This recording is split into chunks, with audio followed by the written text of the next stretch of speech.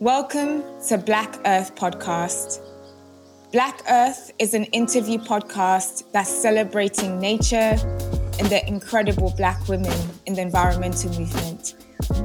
In this episode, I speak with Ife Kilimanjaro about her work integrating spirituality, healing, and environmental activism. Throughout our conversation, we explore the values necessary to healing our relationship with nature. And Ife shares some reflection questions to help you clarify your purpose in the environmental movement.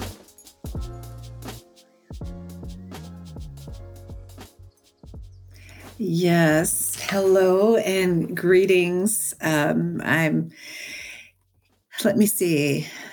My name is Ife Kilimanjaro, and I am a grandmother. I'm a mother, a land steward, which doesn't quite capture, I think, my relationship to this land on which I live, but a member of this community here on this land. I'm also someone who has lived and worked in a number of different places, but the running themes that have kind of been present in all of them is a deep grounding in spirituality, a commitment to moving with integrity, and just trying to live in the best way on this planet.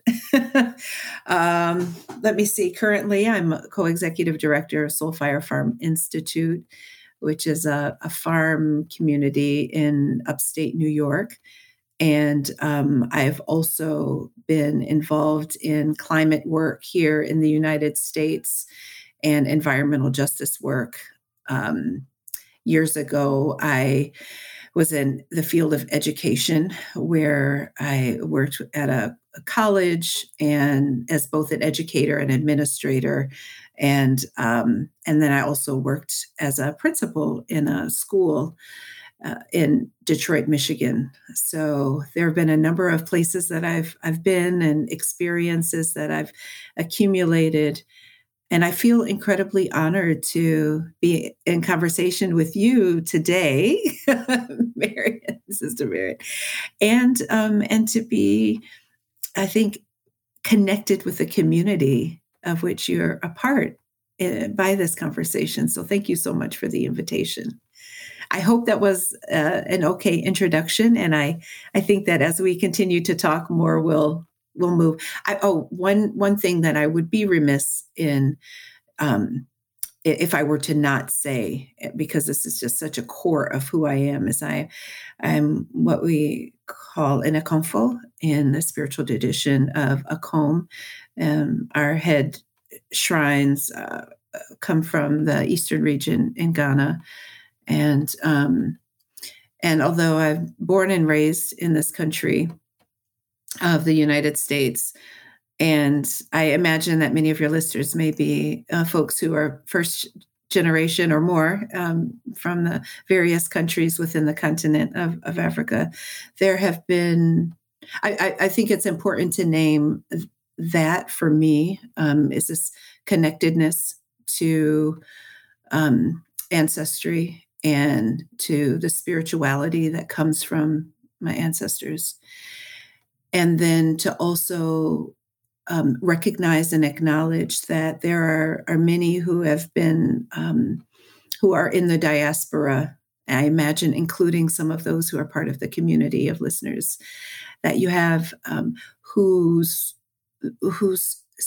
spiritual groundedness and home still lies within the families and in the communities and in the lands of origin. And so no matter how many generations pass, sometimes those ancestral spirits will reach out across the waters, will reach across land masses and claim their children and remind them where we've come from, and to never forget, to always remember, and to to do that, to bring that knowledge and that understanding and that connection within our lived realities, our lives and communities that we're a part of today.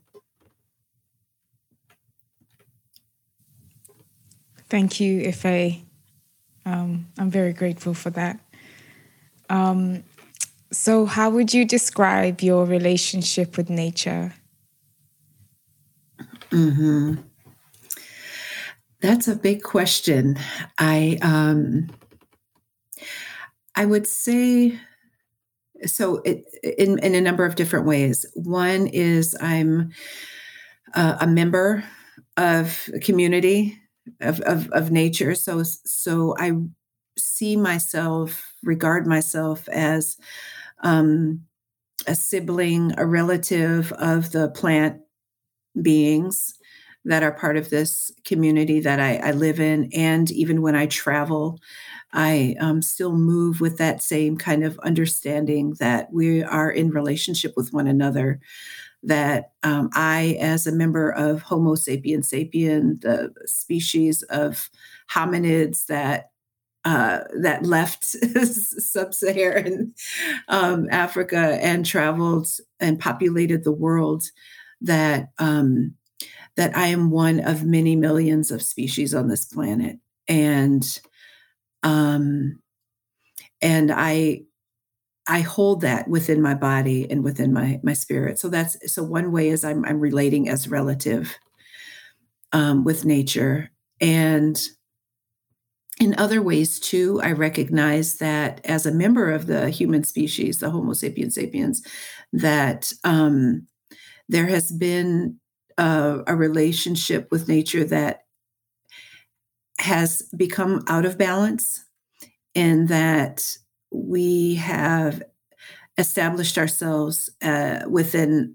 a hierarchical relationship of nature, such that within cultures and in the core of our beings, many humans, particularly in modern society, believe that we are better than, higher than, and therefore nature is at the service of us in ways that has become out of alignment with what I think is an ideal kind of relationship, which is reciprocal, we're regenerative, where we're not taking more from the environment that then can be replenished by the environment, where we're not taking more than what we can also give back. And so, when you ask what's my relationship with nature, I think about how there's a lot in my life to constantly interrogate, because of the habits that I have accumulated in this life, and the practices, cultural and otherwise, that have passed down to me from generations before, and that take into account the fact that in this moment in history, so much of how we can even live in this world, but we as humans, requires the use of products that are harmful to the environment. And so I think about that a lot. I bring it into my relationship, and I try to be as just as I can when I'm, in the practices that I have, so that I continue to work against, like, dismantle my own, harmful practices, while I also am valuing and recognizing the beauty and the significance of the relationship that I have with the environment around me. And, I also recognize that there are, in nature, there are dynamics that, you know, involve life and death, cycles of life and death, which are real. So I'm not saying that as a human, there's, a way that we have to be timid in our relationship with nature, or like not take a tree down, because to avoid to avoid creating space to be able to feed ourselves. But there are ways to do that that honor the life of the tree, that honor the land, that honor the sacred relationship that we have with the land. And then something else that's going through my mind too. I know this is a long answer, but I think about how, we have chickens. My partner and I have chickens, and we've lost several to foxes and to hawks and other things. And as challenging as it is to witness, or to, because I actually did witness in one case this happened, but to witness or to know that these things happen to our chickens. The fox that came in and killed several and took one away had a family that he was taking care of. And so it was a hard lesson to really see the relationship there, to really appreciate the cycle of life and death as it involved one of my own, one of the chickens that I'm caring for, that I have. But it was such a valuable reminder of cycles of life and death, of earth, of nature, that, there are these relationships that help to keep balance. And it's us that have thrown things wildly out of balance because of how we have oriented ourselves in relation to the environment around us. And I say we mindfully, because not all people on the planet right now are initiators of the levels of destruction that we see happening now, and that have happened for several generations. But I do use we in the big sense, because within that we includes the initiators, perpetuators, and people who benefit from destruction, and also recognize that we too, even though I've born into things that were inherited, and my people have not been the beneficiaries of the industries of destruction. I've inherited, and I continue to interrogate the practices that are destructive in the environment. And I don't want to move through life not recognizing the ways that I could do something about what's going on in the world and in relationship to the environment. And so it's important to sort of name that. So I use the we broadly, mindfully, and recognizing that there are different varying degrees of responsibility, culpability within that.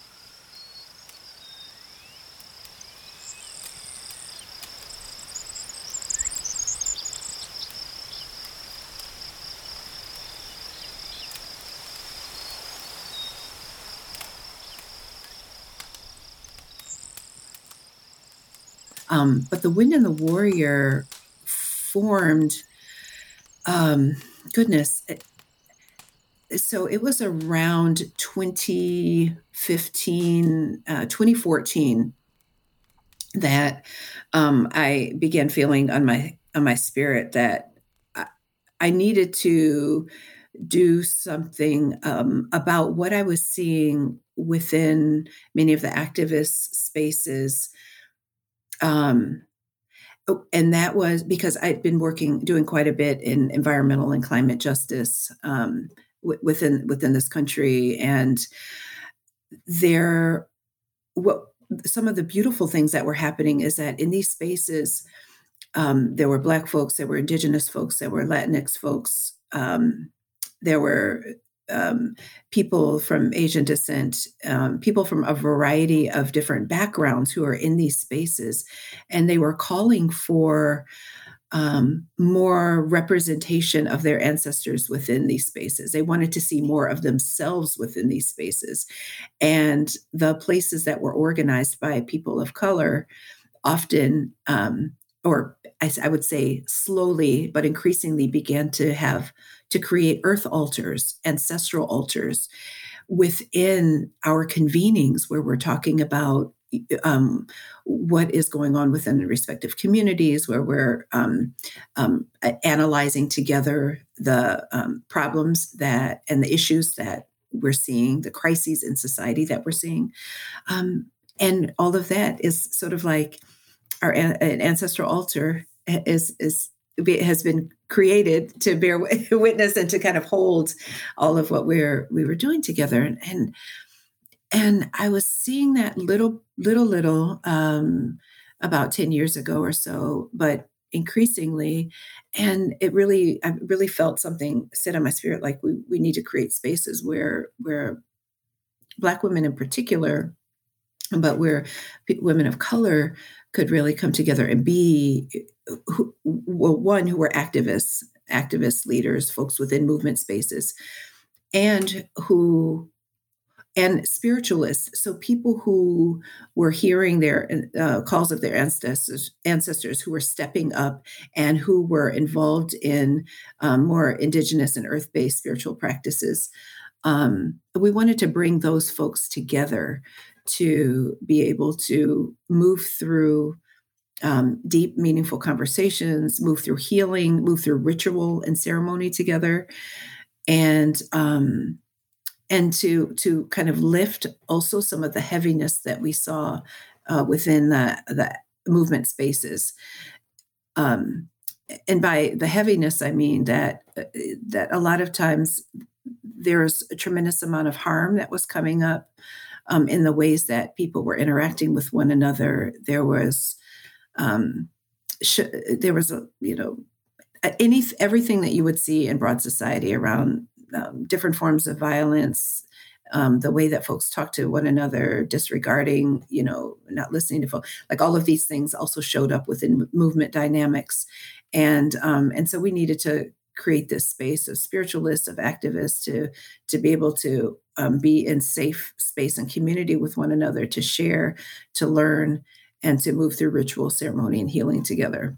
And so that's what the reason why that's the call, I think, is I know I felt it in my spirit, and I reached out to a lot of folks to see who would like to join me in this, informing something to be able to create this space. The formation exactly, I didn't quite know. And I must have reached out to about 30 close friends.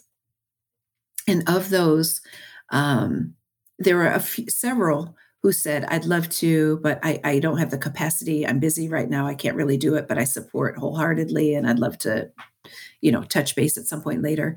But the three folks who step forward and say, let's do this, are the ones who we're still working with today. And these are the folks who, as it turned out, we all came out of the same spiritual tradition. We had been in ceremony and practice with one another for many years before. We were friends. And so we began this journey together. And have continued. And so then what this work has looked like is started out with an annual gathering. We first called it a retreat, but then after the first gathering in 2016, where we started out in Mississippi, it was beautiful, powerful. There was a lot of body work, ritual work. We made things together. We created art. We talked, laughed, ate together. We danced in the rain together. I mean, it was just really beautiful and powerful.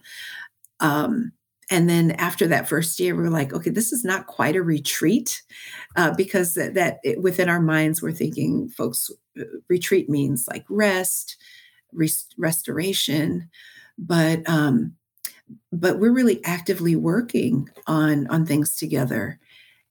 We're working on good things, powerful things. Healing is not easy. Actively, moving through exercises that have us communicating and connecting with our spirit guides and ancestors, or with the essence of a flower or a plant, depending on whatever the activity was, is not easy. That takes work. So we kind of we started to talk about it differently, that these are our gatherings, the Wind and the Warrior gatherings, and within that we were just going to do the great things together that we were doing. We've continued to have annual gatherings, although we've been on hiatus for a few years because of COVID. But we're resuming this year. But in the meantime, we have also held workshops. We've been invited by different organizations that are holding gatherings, membership gatherings or otherwise, to come and do ceremony work or to set up altars within the spaces to work one-on-one with folks, because there has been an increased recognition and practice of having healing spaces within movement gatherings. And so we've been invited to support some of those spaces. We work a lot with, there's a cadre of young folks that we helped to remember some of these practices, and they've taken them to their communities and are doing them within their communities. So, and this year we're really excited because we received some funding to start a training cohort.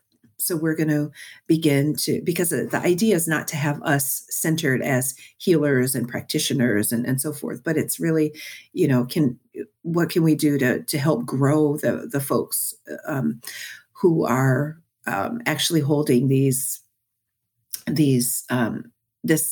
skills and embodying the kind of connections, and not that we're teaching those connections, people come with them, but kind of need a bit of structure in their learning. And so we're going to be starting to move people through a training process, and so that will launch this year, and we're really excited about that. So those are some of the things that we've done.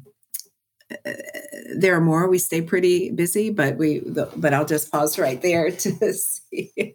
I hope that all of that made sense. I tried to sort of run through the order of things. No, thank you. Thank you so much for sharing. And as you were speaking about, the work of supporting others in integrating the spiritual perspectives and their ancestral practices into activism work. I was also thinking about, we had a Black Ecofeminist Summit last year in the UK. And at the beginning, I facilitated a ritual to honor our ancestors who've come before us and have really paved the way for us in this work of earth care. Yes.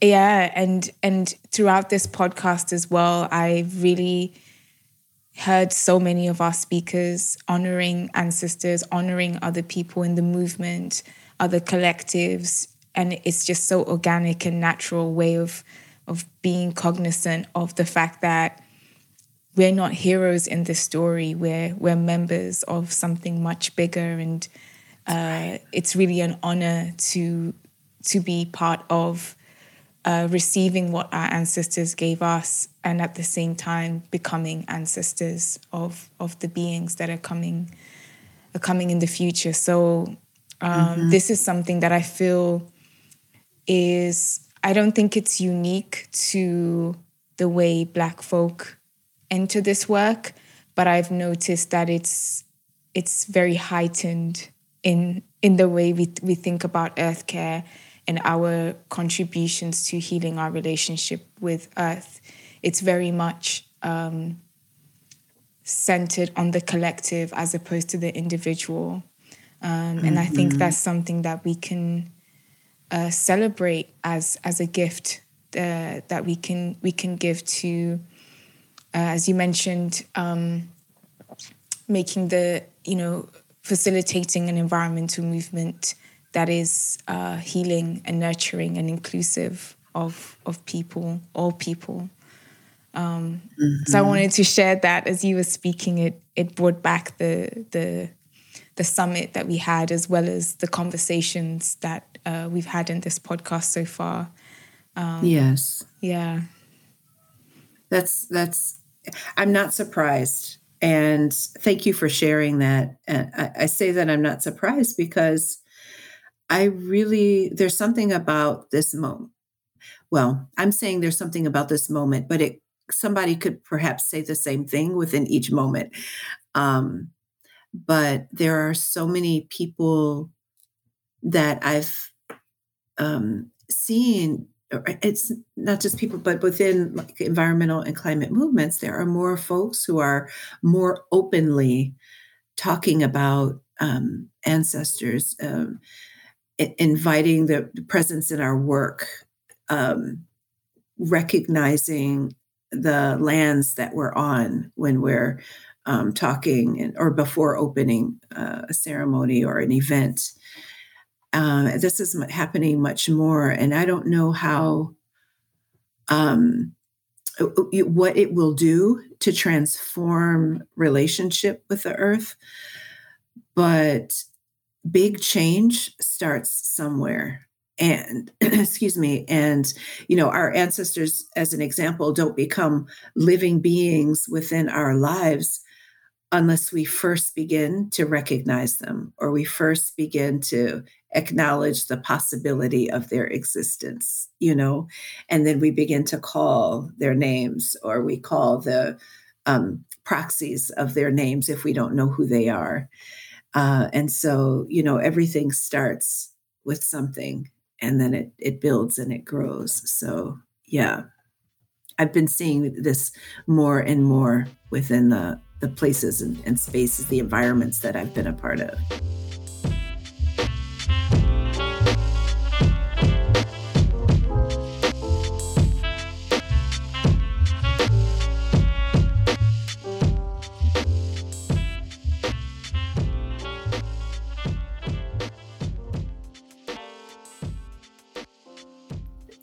There's clearly work for us as individuals and members of community to do. There are ways that we can transform and should transform such that our relationships with the natural world, with one another, are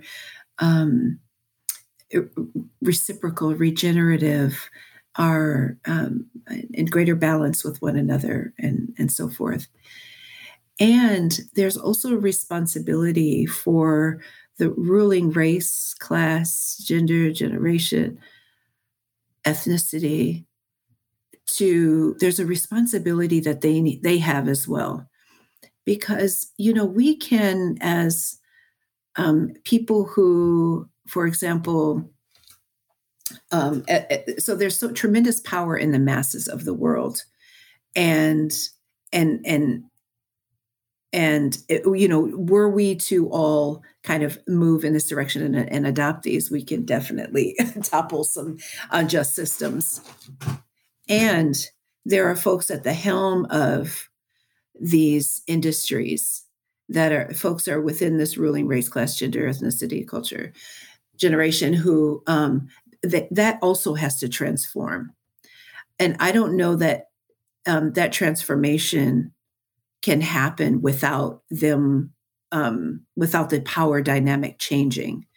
And it should change, because there's a tremendous amount of exploitation and destruction that results from the decisions of these corporate rulers, and that are destructive to families and to communities and to the environment. So I wanted to say that we can.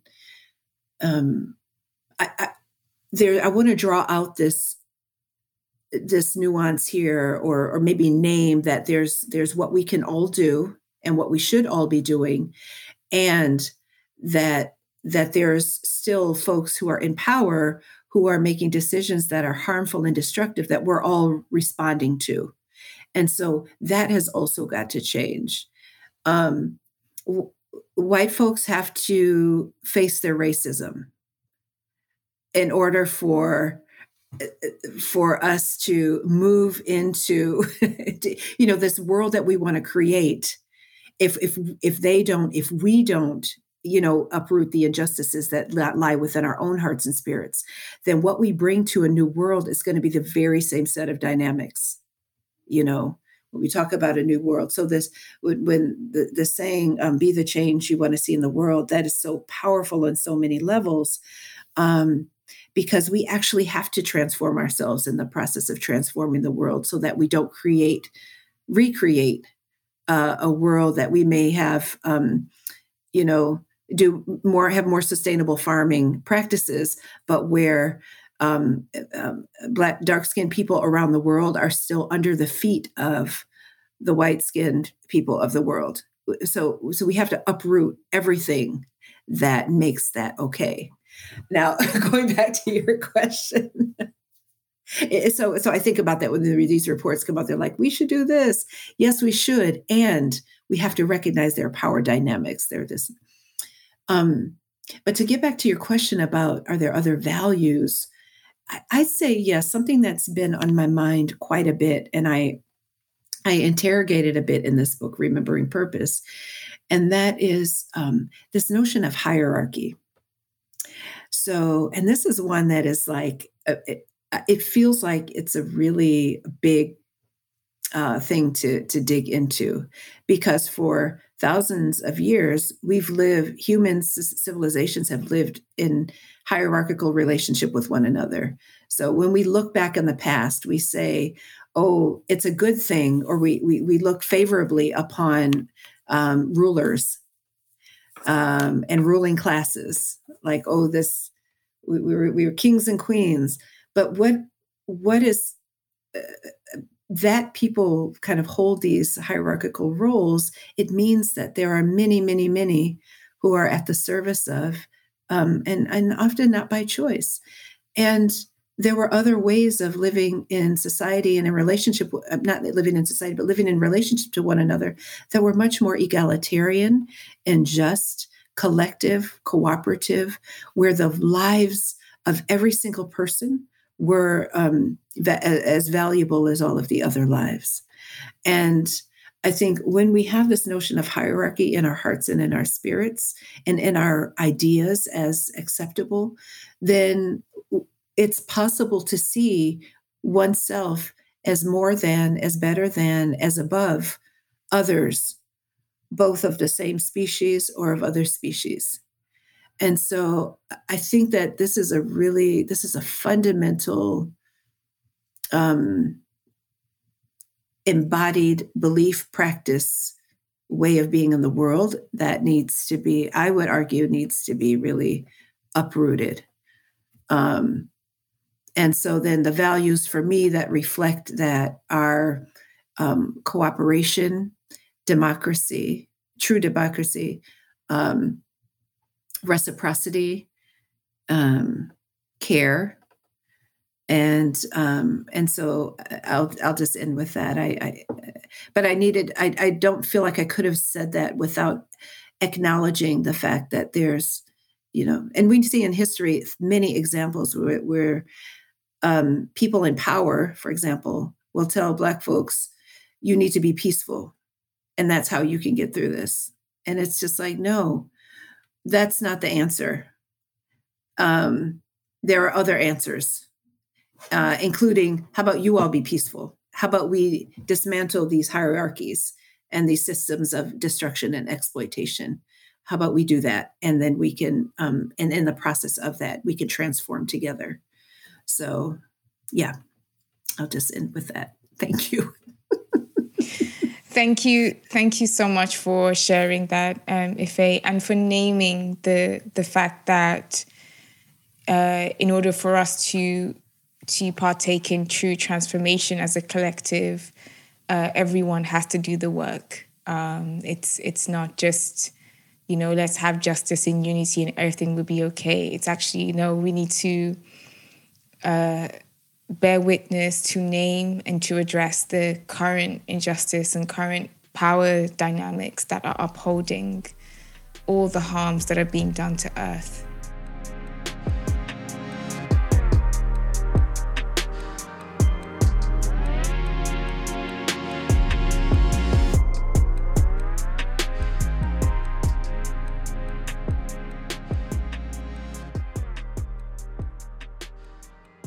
on the topic of remembering purpose, I know there are many of our listeners who tune into our conversations, in part because they are discerning what their contribution to healing our relationship with Earth might be.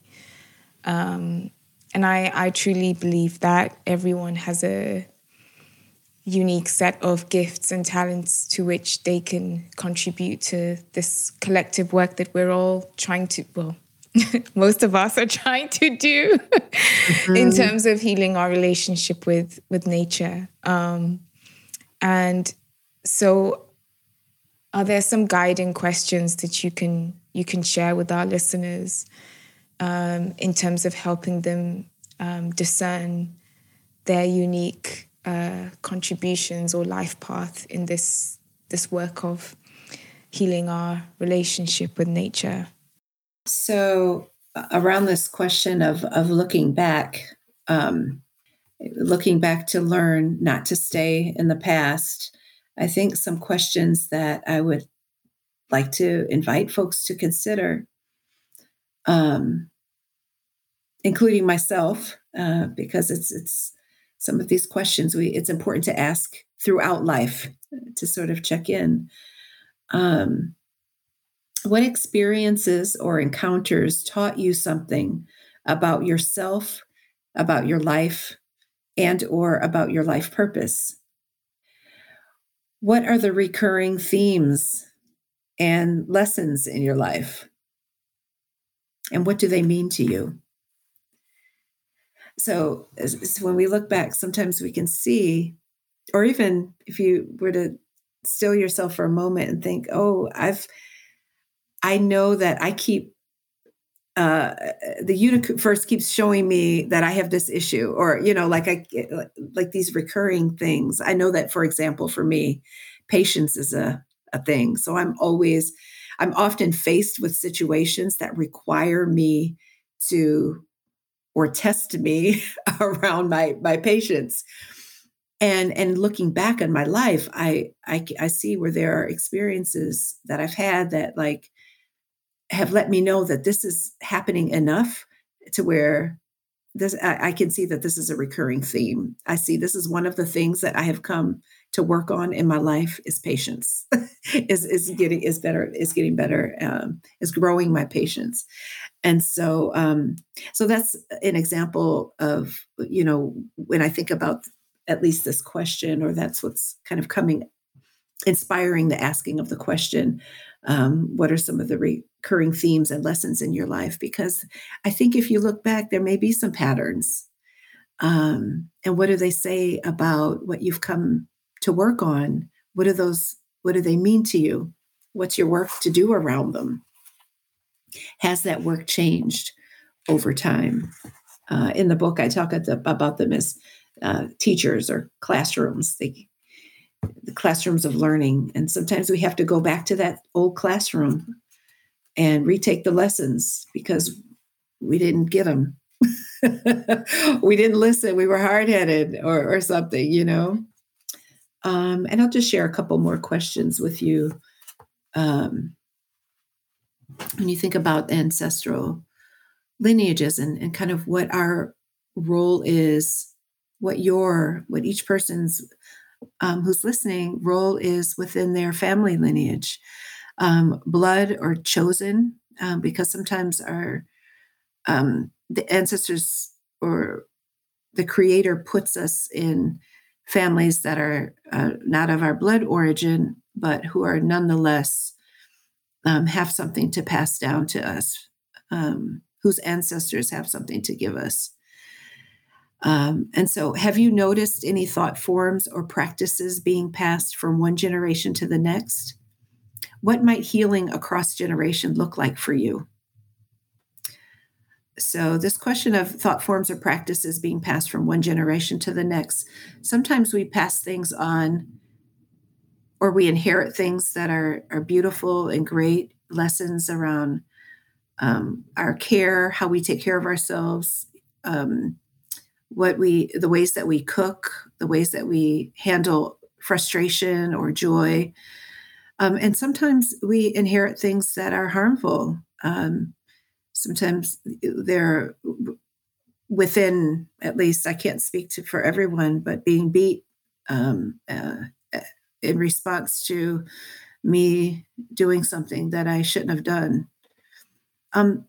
I think, and my mom being beat, and so she's she had passed down this practice of abuse. And, we used to say, well, that's how we do it. How else does a child learn but by physical abuse? But we don't have to learn that way. And so for me, this was, as I'm thinking about what do I pass to my daughter and what does she pass to her daughter? I think about this as an example. There are others that are perhaps more elegant and less controversial, because this one I imagine is going to bring up a lot. But what are we passing down? What do we inherit and what are we passing down? And what healing is necessary from one generation to the next? What practices need to shift so that what gets passed down is more elevated and on a higher plane than what we've inherited? And so that there's an invitation to ask that question or to respond to that question. So those are a few questions that I'll share, and I hope in bringing that up as an example, it's certainly not to offend anyone or challenge anyone's beliefs or ways of being. Just sort of recognizing within my own life and my own lineage, noticing the things that I want to be able to really interrogate and not be afraid of it, and address from one generation to the next. Thank you so much for sharing those questions with us, Ife. And I know, within the communities that I'm part of, as Black folks, we can celebrate the ancestral practices that have been passed on to us in terms of earth care, which is expressed in a myriad of ways that we live. And we can also honor and embrace some of the other patterns that we've inherited, which can end with us. Let's put it that way, which can end with us. And it's wise and it's loving to hold both and embrace both. By facing the realities or the truths of where we are, it can liberate us to make different choices going forward. That's right. So beautifully said. You are an incredibly elegant speaker and synthesizer of information. Thank you so much for saying it in that way. Thank you. That's what I meant. Yes. No. Thank you. And this is the essence of Black Earth Podcast. It's where we're trying to communicate that your place in this work of earth care starts with where you are. And it's being very aware that where we are isn't always, pretty and beautiful. It can be in some really dark and horrible places, but it's communicating that no matter your life story, no matter where you're from, there is a place for you here in this work. And in caring for Earth, we hope that it's also healing and liberating for you in the way that it needs to be. So that's right. Yeah, thank you for those guiding questions. I'm very grateful. Ife, how can we support your work going forward? I know our listeners would be keen to connect with you going forward. Thank you so much for asking that. So I do have a website, www.medunefer.com. And so I invite folks to visit. do my best to keep it updated. And that said, I'm still working quite a bit. So sometimes I'm a little bit slower than other times, but that's a place to get updated on information, and I'll share where people can get the book. I'd say perhaps the most cost-effective way for folks who are living outside of the United States to access Remembering Purpose would be the electronic version of it. And you can get that from a variety of sellers. And some of the ones who distribute internationally are on the website as well. There's a Remembering Purpose page on the website, so I invite you to take a look at that. I also have an Instagram that's Meta Nefer, so invite folks to follow that Instagram page, and I make updates there. I do it more often on the Instagram. So those are a couple of ways that folks can support and stay tuned to what's happening. And I guess just really fundamentally, if there's anything in this conversation that has spoken to anyone who's listening, I invite them to pick up a copy of the book and let me know what you think about it too. There's a variety of themes that are tough, and I know that they come from my position as a Black woman born and raised in the United States, and so there are different cultural elements, I think, and there are many that we share, and I would love to hear what folks are resonating with, and where folks are saying, this doesn't quite resonate, and it's okay. The bottom line is, are you moving forward in your life? And that's so important.